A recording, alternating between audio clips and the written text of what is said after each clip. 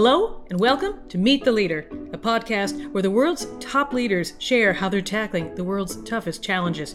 Today, our leader is Bob Moritz of PwC. We'll talk about driving change at scale and how to develop leaders who can really make an impact. Subscribe to Meet the Leader on Apple, Spotify, and wherever you get your favorite podcasts. And please take a moment to rate and review us. I'm Linda Lucina from the World Economic Forum, and this is Meet the Leader. What we've got to do is actually make sure that the workforce that we have today is not necessarily in the same jobs that they have today, but rather skilled to take on other new jobs. That's Bob Moritz of PwC, one of the world's largest professional services firms with more than 280,000 employees and a network of firms in 155 countries.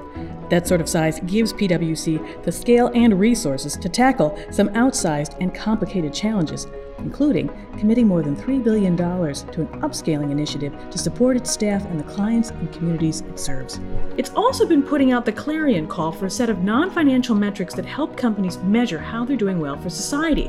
Such complicated challenges require developing leaders poised to make change happen at scale. We have to prepare our people to be better leaders for tomorrow to serve the societal needs that we're all grappling with right now. He'll talk about why that development is so essential, the importance of productive stress, and the questions that leaders must ask themselves to push any long-term goal forward.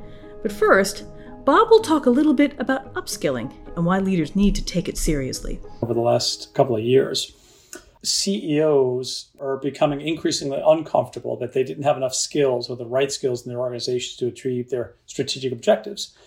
And according to our CEO survey, which we do once a year, and we launch it in Davos, 74% of those CEOs said there was a concern there. And you have a number of people around the world that were increasingly uncomfortable that there was sufficiency in terms of their skill set to either find a job opportunity or keep a job opportunity. And last but not least was the challenge of, I'll call it the underprivileged and those not as advantaged as others that really have no access to education, that are losing out. And unfortunately, because of the way the world is operating these days, there is an asymmetry in terms of what's happening. And that actually is creating more distrust. It's creating more uncertainty. It's minimizing opportunities for people. And equally as important, it's got the concern around social injustice and whether or not capitalism is serving all as many as we possibly can, as well as it possibly can. So that's the phenomenon we're trying to solve for. In PwC, a couple of years ago, we started our own journey around upskilling our own people. The idea here was that we wanted to give people both the opportunity with new skills and to give them the time to attain those skills, to then apply those skills and have the opportunity to change the way in which they worked. And coming out of that, we would get three benefits. One benefit would be a better people experience. And as a result, you'd be a better magnet for talent. Second is you end up with, I'll call it change processes that are more relevant, more valuable, more effective, and more efficient. You can do more. And last but not least, you can end up with an amount of innovation that perhaps an organization's never had before. And by giving our people the tools, that being the technologies themselves, by giving them the skills and giving them access to data, they had an opportunity to have an impact on all three of those things. Great lessons learned embedded in an exercise. And as we scaled that on a global basis, it was important not only to learn from that, but then apply those learnings elsewhere, which gets to then our initiative. So back about a year and maybe a month or so ago, we launched something called New World, New Skills. It was a $3 billion investment where we would continue to invest in our own people with upskilling. We would then help clients do the same because a lot of organizations and countries we're actually helping with. And then last but not least is collaborate with others. And that was the connection then to UNICEF and GenU. As an organization that had a tremendous reach around the world to get into areas that were focused on this, they had a specific focus in the case of GenU to the youth side of the equation, those from the age of 10 to 24. And we thought by coming together with them and other institutions, we could actually have an impact in the local communities and the education systems around the world to get to that scalable solution faster and more better than perhaps left to its own devices. And again, what we're trying to do here is accelerate the change and put some more urgency on it. The one point I would make as well, Linda, if I can, when I use the word upskilling, I want to be clear, we're actually talking about how do you create a sustained environment for continuous learning. We probably want to upskill people in digital technologies. We want to upskill them in the case of having them apply new technologies to the way they live and work. And we want to enhance the skills for leaders to create the right environment for all of this to happen in a safe way. And it's got to be this continuous learning because the world's moving too fast and it's too dynamic to leave it as one and done. To really meet that upskilling need that we have globally, what do we need to be doing? Is it just a mindset issue? Is it also an infrastructure issue as well? Yeah, so you've hit it, and it is an and statement, not an or statement. You definitely need a group of leaders to come together in the business community, the government area, as well as in the local communities and educators to say, how do we actually tackle this problem? The way to tackle this problem, I think, is 3 major levels. Number one, you've got to get people to have access. This could be either access to the schools or access to education in some form. The second is by having really good content.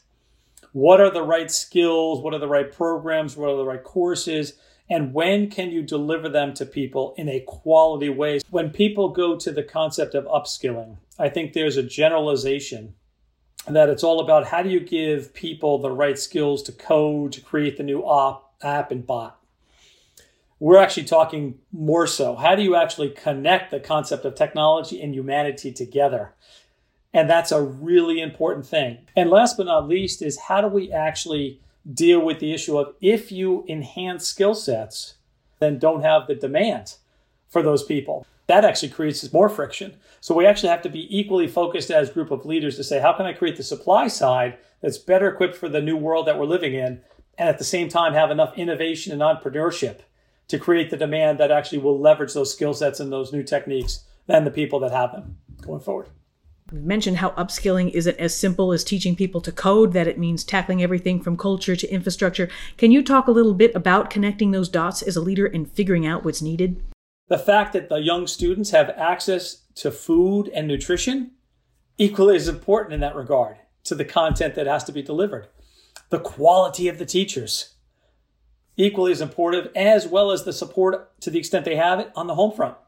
So all of those other environmental ecosystem type of points become really important to further accelerate and accentuate what we're trying to accomplish here, because it is a jigsaw puzzle of which when I talk about, connectivity and a mechanism to actually deliver, then the content and then the application of that, that's where, again, society, community, government, and business have to come together to try to solve for those challenges. It's been a year and a month. What's been the journey so far? Can you tell us a little bit about what's been achieved? So if you look at Generation Unlimited, basically the offshoot of what UNICEF had focused on, we, PwC, are just one of many other corporate organizations that are in the middle of this. But the good news here is we've connected with 100 million people so far to get them that content in various countries. The question now is, okay, how do we continue to scale that to be bigger? And how do we actually make sure that the content and thereafter the application is actually delivered as well? What we've got to do is actually make sure that the workforce that we have today is not necessarily in the same jobs that they have today, but rather skilled to take on other new jobs. This is an end statement here where it's good for the people, it's good for business, it's also good for the economies and the citizens of those communities and countries going forward. You've said that business leaders need to be taking more of a responsibility for upskilling. Why is this, and what's holding them back? CEOs struggle with the fact that they are not necessarily finding enough people with the right skills to actually demonstrate the change in the organization they want to become. Second, we are seeing an increased amount of demand from stakeholders. A lot of people, when they think about activists, they think about investor activists. Your employees are becoming more of an activist these days, demanding that they should expect a contribution to their long-term sustainability and to give them the opportunity to succeed. They're not looking for a guarantee, they're looking for opportunity. So that demand from the employee perspective becomes really important, as well as the demand for the future recruits. So that is another element of this. And last but not least, I think the business community acknowledges that their own purpose is not only to deliver to the internal stakeholders, that being, maybe their consumers or their investors, but rather the society at large. And they know that government can't do this by themselves.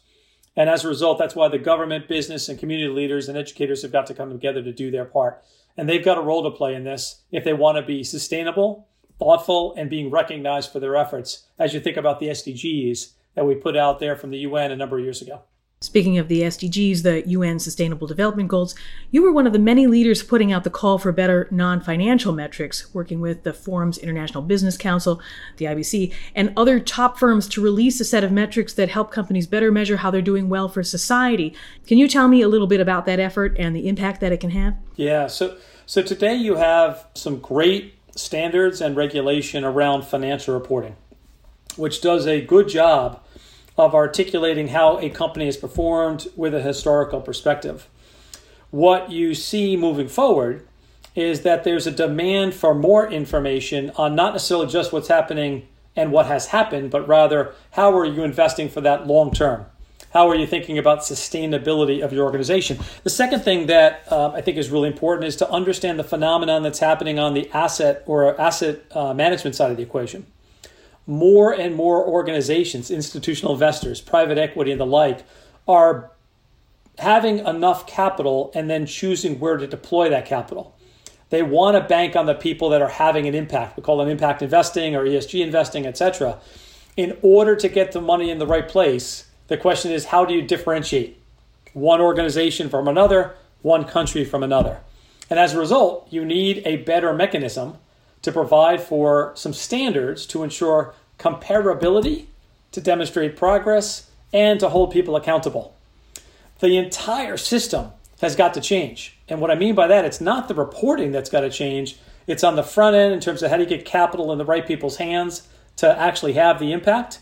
How do you incent the right behaviors for change to make it better and more long-term sustainable over time to serve stakeholders over time? And then get to the reporting. So the reporting exercise came out of the WEF's initiative, where the CEOs looked to the external world and said, if we're going to move in this direction, what are the standards? So let's start off with a basic set of metrics that were aligned against our 4 pillars. Those 4 pillars being the planet, people, good governance, and prosperity. What the WEF's project did was actually pick a few of them from existing standards. We didn't create anything new. And the idea was to actually set a baseline for everybody to buy into that and use those. And within that, we landed on 20 primary measures that we would hope all institutions would adopt as the first step of a journey. And if we can get mass adoption, we can avoid the fragmentation where other regulators and standard setters may try to set up their own. We put forward a proposal working with the WEF and the business community. This was the profession working with all of them, but it was demand-led, meaning it wasn't the profession's idea, it was actually the business community's idea coming out of the IBC, where we've got about 120 or 130 CEOs. And our concept here is to, now that we've landed those after consultation and we've adjusted them, how can we get people now to adopt it, to start to continue to build upon that journey? You wrote recently that leaders in civil society, industry, and business need to act quickly when it comes to alignment on and adoption of these metrics. Why is time of the essence? The world needs this. As I said earlier, we have been focused as a society, as you think about capitalism, at a corporate and a country level of short-termism and just focus on growth or bottom line returns, growth in the top line, growth in the bottom line, as opposed to what I'll call the sustainability and long-termism that's necessary. As I said earlier, the system that has served us well has done really well, but I'm not sure it's the right mechanism to serve us going forward in the world that we're dealing with today as you look at the megatrends and the downstream implications. So now's the time to strike. Now's the time to actually move in that direction. The market, and I mean the broader market, not the financial markets, the broader market of businesses, consumers, suppliers, governments, regulators, employees, and investors all are looking for more information to make better decisions to really drive the change. And they hope that change is not only beneficial to the bottom lines of countries and companies, but also benefit to the long-term sustainability of the planet and its citizens within. We talked about jigsaws and ecosystems. These are long-term, complicated projects. What helps you make sure that the right elements and the right people are in place to make sure that these things are getting actioned? What helps you in this long-termism, as you've put it? Yeah, so step number one is making sure you have an understanding of who your stakeholders are and what they want and what they need. and how you as an organization or you as a leader can help fulfill those. So being connected to those stakeholders, and what I mean by connected, it's a dialogue. You've got to ask, you've got to listen, you've got to respond, you've got to portray what you're doing and why. Because you're never going to satisfy all of those stakeholders. And if you think about the assets a company has, and I don't mean the physical assets, but what is the company good at, and then what the world needs, in between and when you see that overlay, that's your purpose. Why do you exist? And you serve those stakeholders. So that becomes, I think, the first point. The second point is then the choices you have to make. How will you allocate your own capital? And in this case, I don't mean just financial capital, I mean human capital. Where do you ask your leaders to spend their time to have the biggest impact? And how, at the end of the day, are you more trusted? The two things that organizations or countries have to achieve is they have to be trusted and they have to deliver the outcomes that people want or that they want. And so you've got to deliver both, because if you deliver on one side, you will be much more of a trusted organization. Right? So making sure that your long-term sustainability focuses on outcomes and change, driving change and trust, I think is a big opportunity for the world as we look ahead. And as a leader, as you're bringing those stakeholders together, what questions are you asking yourself to make sure that the right dialogue is happening within the project? What are you asking yourself? So the first question is, do we have the right frame and context before moving forward? The second point is, let's be smart about what we choose to do, and let's be clear about what we're doing and why we're doing it. There's many different challenges out there in the world. What are the ones you can control and have an impact on? What are the ones you can influence on? And then what are the ones that you got to watch and scenario plan for? That becomes an important phenomenon that leaders have to pay attention to as they look at the world that we're dealing with. And you don't want your teams to be distracted. I can describe a situation a couple of months ago in dealing with a board of a company, supervisory board. A large portion of that board meeting was dedicated to the headline news. Many things in those headline news were totally uncontrollable by this board or that management team or by that company. So we had to refocus on, well, let's talk about what you can control. And that's managing the time, right? Time's important here. And then the last thing you have to ask yourself is, do you have the right people driving change? Change is really hard, right? You can't accept status quo. You got to push the agenda. You got to create some stress. You got to do some things differently. You have to learn to not only listen, but act upon what you're hearing. Otherwise, you start to lose trust. So all of those factors become really important as you set an agenda, manage that agenda, and hopefully achieve that agenda. You said an interesting thing right now, that you have to create a little stress. How do you create productive stress? Yeah, so one of the things to do, at least from my perspective, is you definitely need to be, as I said earlier, connecting with your ecosystem. What you say and how you say it matters. And having some instant feedback is a really good thing. So you want to be reaching out, not necessarily just to your direct reports. You want to be reaching out on the ground to get many data points so you can calibrate. Is the stress too much that it's paralyzing? Or is the stress not enough that not enough action's happening? Or was the way you said it not clear enough to motivate the change? Or did you not clarify what's good change versus bad change? So making sure that you're connecting with and having authentic conversations with those that are 1 or 2 or 3 degrees of separation away from you, as you talk about the agendas you're setting and what you're saying and how you're saying it, that you have that feedback and get that instantaneously and adjust as needed. That's really important. You've held a number of roles at PwC. You started right out of college. How have you changed the most, do you think, in that time as a leader? Probably the biggest change for me over the years was the concept of leverage. I would say early on in my career, even as a young partner, for whatever reason, ego or otherwise, you felt you had to be in the middle of everything. If you're going to do things in scale, if you're going to change and train the next generation of leaders, you've got to give them the opportunity to lead, and you can't be as on the ground, everywhere all the time. So you got to actually think about what your team looks like, how you can provide leverage, and then give them the rope to do things appropriately at the local level as opposed to at the center level. So that becomes probably my biggest personal change that's happened over the years that I think has benefited me and hopefully benefited those around me as well. Is there a habit that you swear by, something you just can't work without? Probably one habit is virtual connections that are needed to stay connected to your network. Any day I'm trying to connect with somebody, friend, niece, nephew, cousin, brother, sister, son, daughter, family member, whatever the case may be. Using a text, using email, using a phone call, whatever technique is appropriate. Reach out to friends, family, at various points during the day to check in on them, to make sure they're okay, tell them we're thinking about them, implicitly or explicitly. As you think about your own sanity and your own ecosystem, it gives you a break outside of work and outside of the stresses that you're dealing with. I think it's important so they understand that you're thinking about them and connecting because of both the pandemic, the pandemic fatigue, and some of the economic and health stresses that are out there right now. The second one is it's important for you to disconnect, either on exercise, recreation, social, entertainment, whatever the case may be. And I know that becomes harder in this world that we're living in today. But if it's 24/7 dealing with the challenges ahead of you, you'll go crazy. Making sure that you're taking the time to recharge is a really important thing for people to do. And I'm going to argue even more so, as was proven over the last 10 months in a big time way. Is there a book that you recommend, something that really changed your mind, or something you just think everybody needs to pick up and read right now? The person who leads our leadership development and strategy work just had a book called 10 Years to Midnight.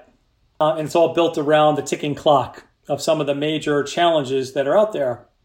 In that, he describes these trends, and in that, he describes the crises that exist today. And the question that it supposes is, are you going to do anything about this such that it turns into a much more optimistic, hopeful narrative? Or are you going to leave it by the side and let it become a half-empty and more negative, catastrophic narrative? And that one, I think, has been interesting for two reasons. One, it's helped refine us and me in terms of what we should be thinking about, and as a result, what we should be doing from a strategy perspective. When we've talked to clients about it, it resonates quite a bit. And it also, I think, nicely lays out for government leaders the challenge they have. So to me, it was a great opportunity to sort of encapsulate the challenges that all of us are seeing and feeling these days in a simple, easy read type of way to put some context and then really get to the next steps of what do we do. What, in your mind, are your big concerns or priorities for the year ahead? So a couple of things. First, we're still dealing with the realities of a pandemic. This world has changed pretty dramatically, pretty quickly. And that amount of stress also causes another element of worry, which is the physical and mental well-being of people coming out of what I'll call pandemic fatigue. So that becomes, I think, an increasing concern as we think about society overall. And if I go back to the reporting conversation we had, we had four pillars, right? We had the planet, people, prosperity, and good governance. Probably up until the pandemic, there was a lot more focus on the planet side of the equation of late. Now it's actually the people side of the equation. And we are seeing this ramification and asymmetry in terms of the haves and the have-nots even more pronounced than ever before. That's why that upskilling discussion becomes so important. To me, it's all about how do you actually, as a leader, remain calm and confident? How do you portray a sense of opportunity and make sure that you're taking care of your people? If you take care of your people and give them the right opportunity, the rest will fall in place very nicely. All of us can improve in some way. Is there something that in the next year you would like to improve on, to do 10% better? For me, it's about how do you actually focus on leadership development? Are the future leaders really positioned for success tomorrow in this world that we are living in? So as we think about leadership development more broadly, that's something that I personally and we collectively want to spend more time at as we think about the next generation and the youth that's coming up. I would tell you 10 years ago when we went through the financial crisis, there was a tremendous amount of learning. The question I would ask today, now having to go through another crisis, is did we really learn and apply those learnings from the last one, from where we are today? And I'm going to argue no. Likewise, can we take the learnings from today and do something with them for tomorrow and get our people better prepared? Because we, at some point, will have another health issue. We will have another economic issue.